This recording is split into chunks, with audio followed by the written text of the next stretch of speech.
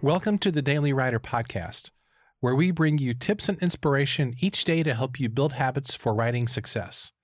For more resources, including your free Daily Writer Starter Kit, visit dailywriterlife.com.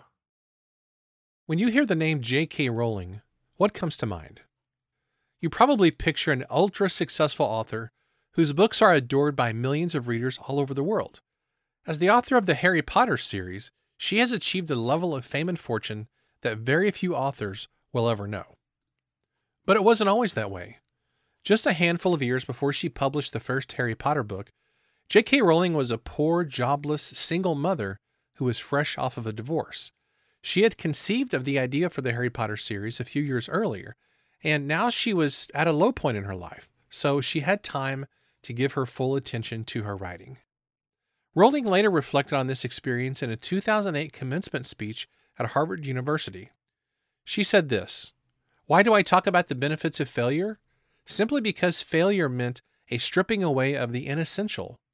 I stopped pretending to myself that I was anything other than what I was, and began to direct all my energy into finishing the only work that mattered to me." Sometimes we think of failure as a curse, as something to avoid. But what if failure was actually a gift? What if your failure was the soil that helped grow your confidence?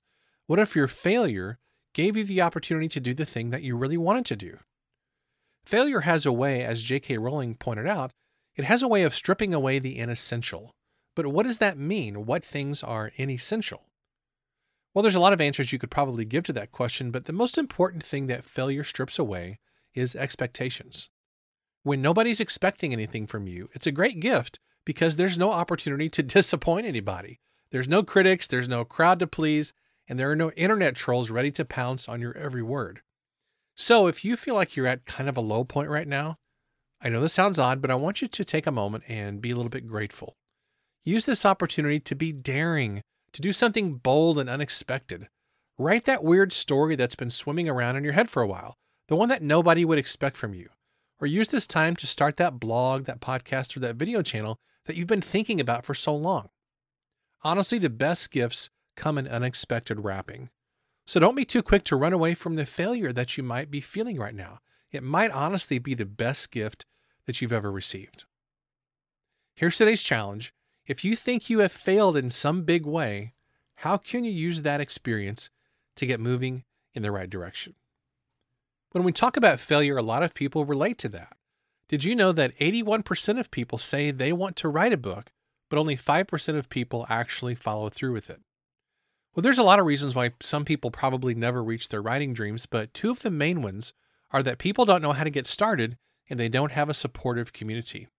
So if that describes you, you will love Writer's Talk, a brand new app for writers.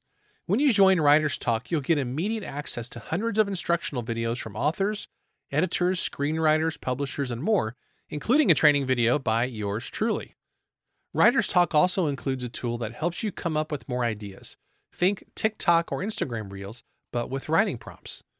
And best of all, Writer's Talk includes a community where you can collaborate with other authors and upload your stories to the library for ratings and reviews from other writers just like you.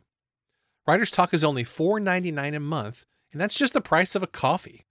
You can check it out by going to writerstalk.app, or you can search for Writer's Talk on the App Store or Google Play. This is a really fun app. I've already downloaded it and subscribed myself. It's a lot of fun, and I think you'll really enjoy it. So check it out at writerstalk.app. Thanks for listening, and I'll see you next time.